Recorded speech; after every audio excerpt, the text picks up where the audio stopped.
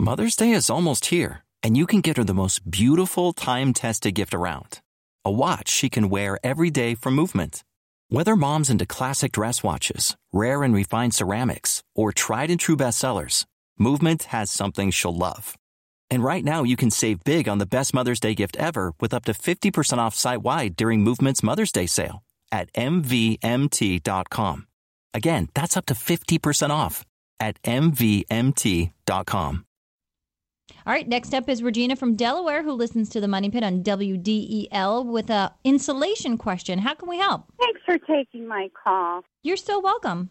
My home is an older home. It's a stone home. And I noticed that the outside walls, particularly in the bedrooms, are very, very cold. And I'm wondering, since it's an old home, if there's some way that I can stop the cold air from coming in through the walls. Well, it's possible after. How old is the home? It's probably over 50 years old. I mean, it's possible that after some time, insulation does lose its R value, meaning it compresses and it doesn't work as well as it should. And you might just need some more insulation in the area. And since you probably don't want to pull off things to re-insulate, you might want to think about blown-in insulation. And how would I do that? Is that something I can do myself? No, blown-in insulation is not something you can do yourself.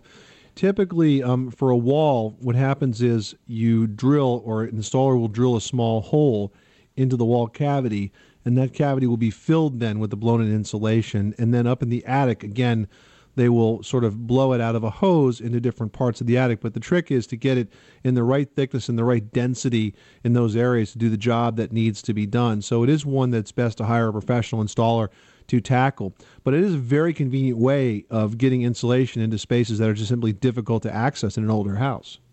And is that an expensive project?